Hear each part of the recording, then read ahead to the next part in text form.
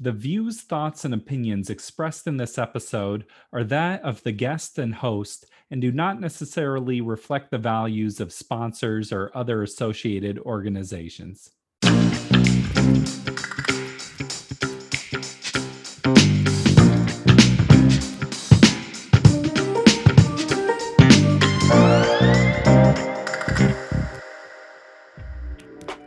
Welcome to the Parental Compass presented by Family Education and Support Services.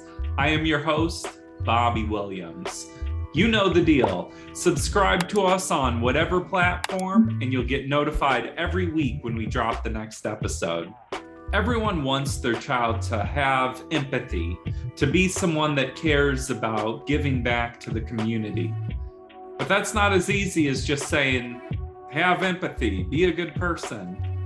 Actions are how you teach those lessons. Today, we're going to be talking about volunteerism, how you can get involved, and how it can become part of your family's life.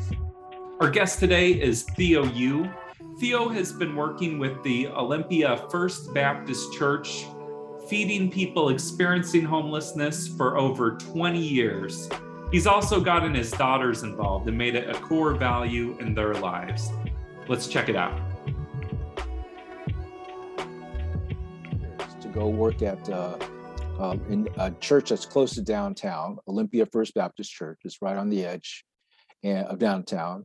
And so I said, serving a meal on a Sunday afternoon, I think that's something I could fit in my schedule. So that's what got me started. Nice. Well, so you're saying you've studied poverty. I think a lot about homelessness and how it's a growing issue. And I think a lot of people don't realize how close you could be to being homeless. Like if you got a really bad concussion or a mental illness, missed a few paychecks. Yes. I'm glad you brought that up because one of my volunteers, eventually I became in charge of part of the operation down there at Olympia First Baptist. So I was also finding other volunteers. One of my volunteers, she was homeless for many years. She worked for the state. And she quite suddenly became mentally ill and she lost her job, ended up on the streets, and then finally got the help she needed and came back. And she would come down to First Baptist to help us serve the meal. And during the break one time, she said to me, she had been reconnecting with people she knew on the streets, friends. And she said, Theo, you're really fortunate. I said, why? He says, people are telling me, how friendly and helpful you've been. So if you ever become homeless, you'll have lots of help. And I must have had this very, dismissive look on my face, like, no, not me. And she immediately looked at me and she said in the kindest, most gentlest way, she says, Theo, it's just the size of the disaster. And wow, that just hit me like a wall of bricks. Like what you said, that's right. If the disaster is big enough, I could be homeless, my family, all of us. Yeah. Well, it seems like, you just think like, that's never going to happen to me. I got a good job, but you never know what's going to happen in life. Exactly. We never knew what would happen 2 years ago. We don't know what's going to happen tomorrow. Right. You've talked to me before about the hill of poverty. Explain that concept a little. Well, the hill of poverty, if you think of like, just a curve, that's going up and down. If we're fortunate and things go well, we ascend this hill first by, we have housing, hopefully that's safe and things like that. We get an education and job training. Then we start making an income. We have good mental, emotional health, etc.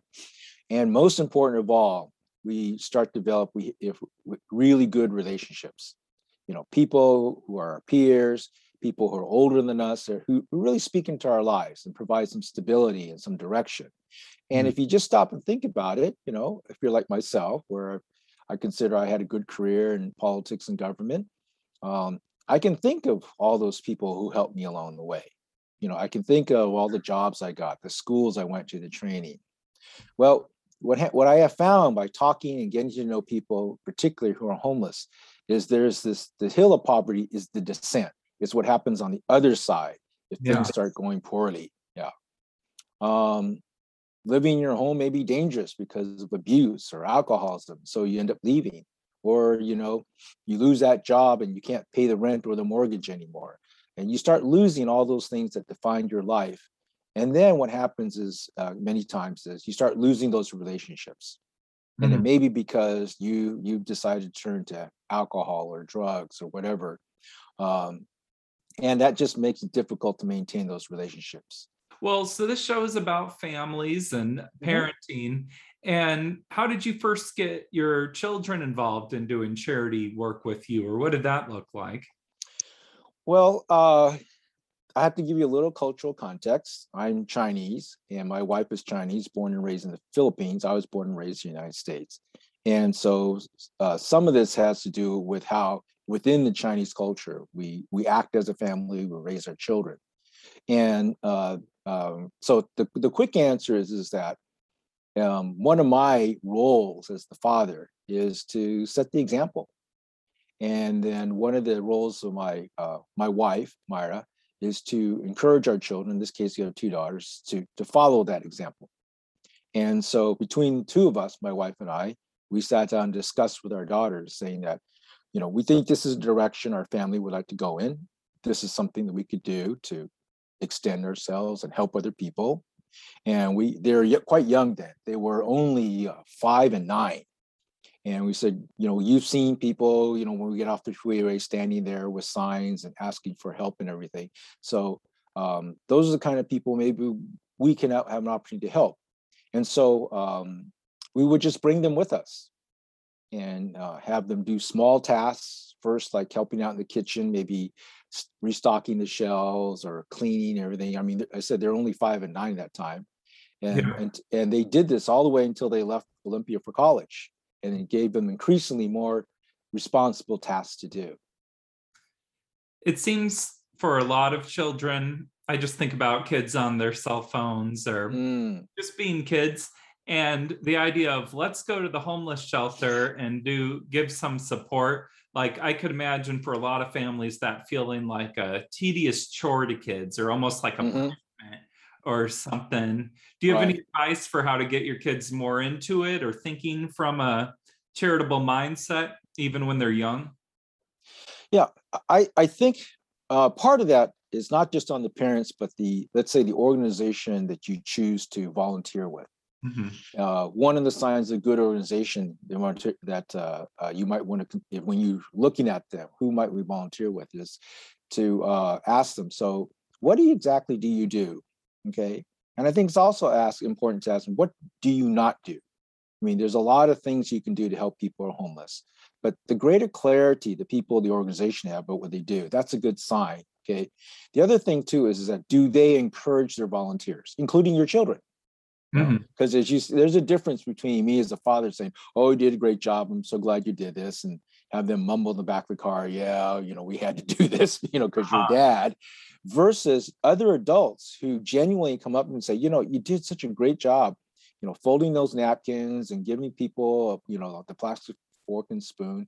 And, if you come back again, that would be so wonderful." Just to get that from other people outside the family, I think is really powerful. So it's the quality of the other people you work with, the other volunteers and the organization that's running that operation. Yeah. Are there other things you should look for when considering what organization to volunteer with? I think the other thing too is that no matter how simple the task is, even with children, is training. What training do you have to offer? And it could be as simple as saying, we will pair you or we will pair your son or daughter, or whatever it is, with someone who's already been doing this. Okay. That's wonderful. That's great. And or it might be more what is it, not sophisticated, but more planned out, an actual training class, because you may have to have actual training. So for instance, when we first started out, because it's a meal, everyone who was there, including my 5-year-old daughter, had to go to Thurston County, the health department, and pass the food handler's exam and get a food handler's permit. So there's more formalized training as well. And do they encourage that? Do they connect you with that? Do they help you make those connections? So the more, I guess, interest and support they show to the volunteers and the more gratitude they show, I think that shows that that's the kind of organization you want to help. Yeah. I could also imagine a lot of parents like, well, I don't want my child around homeless people or that, Hmm. people Hmm. experiencing Oh, yes. homelessness. That seems scary. Yes. Yes. What's Yeah. your response to those parents? Then there are things you can do that are less scary. So, for instance, I'll just go back to First Baptist, my experience, which is a lot of people, or actually a lot of people, some people just sat down and said to me, when I was one of the leaders in this operation, um, it scares me to be in contact with people like that. I go, "Oh, Hmm. okay, all right. So how about you work in the kitchen? Oh, okay, I could do that. Uh-huh. Or how about during the week, we have all these organizations, wonderful organizations who donate food to us, who donate, detergent and soap. Would you like to, bring your kids along and pick those things up? And during the week or in the evening, just drop them off, you know? And so there's a lot of things that where you don't have to have direct contact with the people that we serve the meal to. And there's just, talking those through. But yeah, I appreciate the honesty people had and said, this is really scary for me. And if it's scary for the parents, the kids are probably a little, nervous as well. So finding them once again a place where, yeah, you can fit in, you can serve, and we'll train you and we'll Yeah. thank you. There's so many ways to get involved. Well, Yes. we're talking about what makes a good organization, but what makes a good volunteer with an organization? Oh, thanks. I'll tell you from the perspective of someone who had to run the meal, serve the meal, do clean up everything. What I really appreciated were first of all volunteers who truly are interested in doing the task. Mhm. Whether it's cooking the meal or serving the meal or sweeping the floor or resetting the tables, who truly interested in doing that. And then the other thing that really helps is volunteers who, once they decide, yeah, this is something that I can do, my family can do, that they come back and they come back consistently. Now, that doesn't mean every day. It doesn't mean 5 days a month. But even if all you can commit to is we will come the first Saturday every month, and we can count on that. That is gold. That certainty is gold. Okay. And if you can't make it, calling saying 3 days or 2 days beforehand, giving us enough time to find someone to replace you, that is gold also, that courtesy. So I think commitment at whatever level you can do, and then the courtesy of saying, hey, I can't follow through on our commitment this time, that's gold. That's wonderful. Now, I always said, if I had a group of, volunteers who were all experienced, let's say, whatever it was, 15 people to run serving the meal versus a group of 20 people, 25 people, mostly who are new, I would prefer to take the group the experience. It's just so much easier. But, there's also the great opportunity to train all those new people. Totally. Yeah. Yeah, I mean, I coordinate a lot of volunteers too. Yes, that's right. Yeah. Yeah. Consistency, and then when you get your A team together and they're consistent, it's like, yes, for Yes, yes, sure. Yeah, exactly. yeah, Yeah. it means so much. Yes, I feel the same way. And it means a lot to, we call them guests. Everyone who comes for a meal, to our guests, to see the same faces all the time, and Well, then having consistency in your life too. A lot of people yes, don't have that. yes, yes, yeah. Periodically I would ask our guests, why do you come? Because when you think about it, for a person who's been homeless, they're pretty much free to do whatever they want on a Sunday afternoon. They Yeah. can come to us for a meal, they can go someplace else, whatever it is. And one of the answers they gave me is because we know you'll always be here for us. Wow. In 25 years, that meal at Olympia First Baptist never missed a Sunday. In 25 Wow. years, not one Sunday. And with the pandemic, Yeah, there was through the discussion what snow, we're going to through the do. rain. Yeah, we decided to hand out sack lunches. We can't do a hot meal or a sit down hot meal anymore. So for 25 years, we haven't missed a Sunday. It's because our guests have told us that that's important to them, that predictability is important to them. Mhm. Do you think people should kind of analyze their intentions when going in to volunteer, or have you had volunteers where it's like, I don't know if you're doing this for the right reason, or what should be people be thinking about when getting into volunteering? I'm a manager, or I was a manager, and within an organization, they're always encouraged, you give them the tools and the opportunity to build, the best team possible to deliver the best performance. And that's a great model in organizations, okay? And I'm glad I learned all those skills. I'm glad I had those opportunities, the successes as well as the failures. But I found volunteers are very different. And what I mean by that is I've had to learn to change my mindset and basically let volunteers know, come as you are. Come as you are. Just be honest about it, okay? Your intentions, your thoughts, what you think you want to accomplish here, because we have a range of volunteers. We have high school kids who come. Some of the best people I worked with were young people who were sent there, and young adults who were sent there by the courts. They were told to do community service, okay? And it's great to have conversations. I know you have to come here or some other place to do this, but why do you keep picking us over and over and over? And I realized that the problem lay with me. I needed to learn how to listen to my volunteers and say, and understand, oh, this is why you're here. Let's figure out why that is. And over time, they would change. And the change that I was always looking for and hoping for was a direction towards an attitude and a reason, which is, I really, really like serving the people who come for a meal, because that's why we're there. It's for the people who need the meal. I always said it's important to serve a meal, but it's more important to make our guests feel that we are sharing a meal with them. Mm. So I would have some of the volunteers get a cup of coffee, go sit down at the table with them, get in the food line, get a meal, sit down.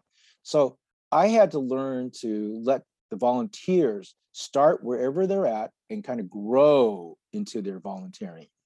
As a parent, you're trying to instill values in your children, and those early experiences are so important. I remember my family volunteering at a homeless shelter, and it's like, that's very vivid in my mind. Definitely. Yeah.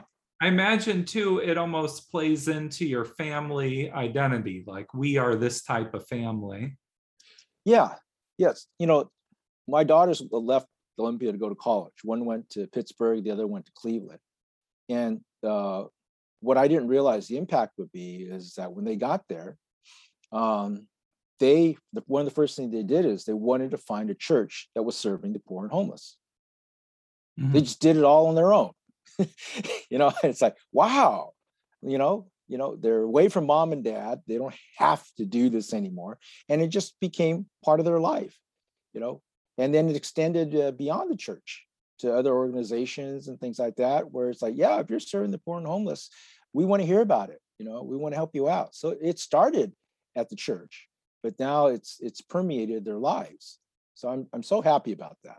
Not to get super spiritual or anything, but I think that that's kind of a way that your legacy lives on. Like people may, forget you or not know your name, but the values you teach your children that they go on to teach, it's like those values and ideas exist beyond you. Yeah.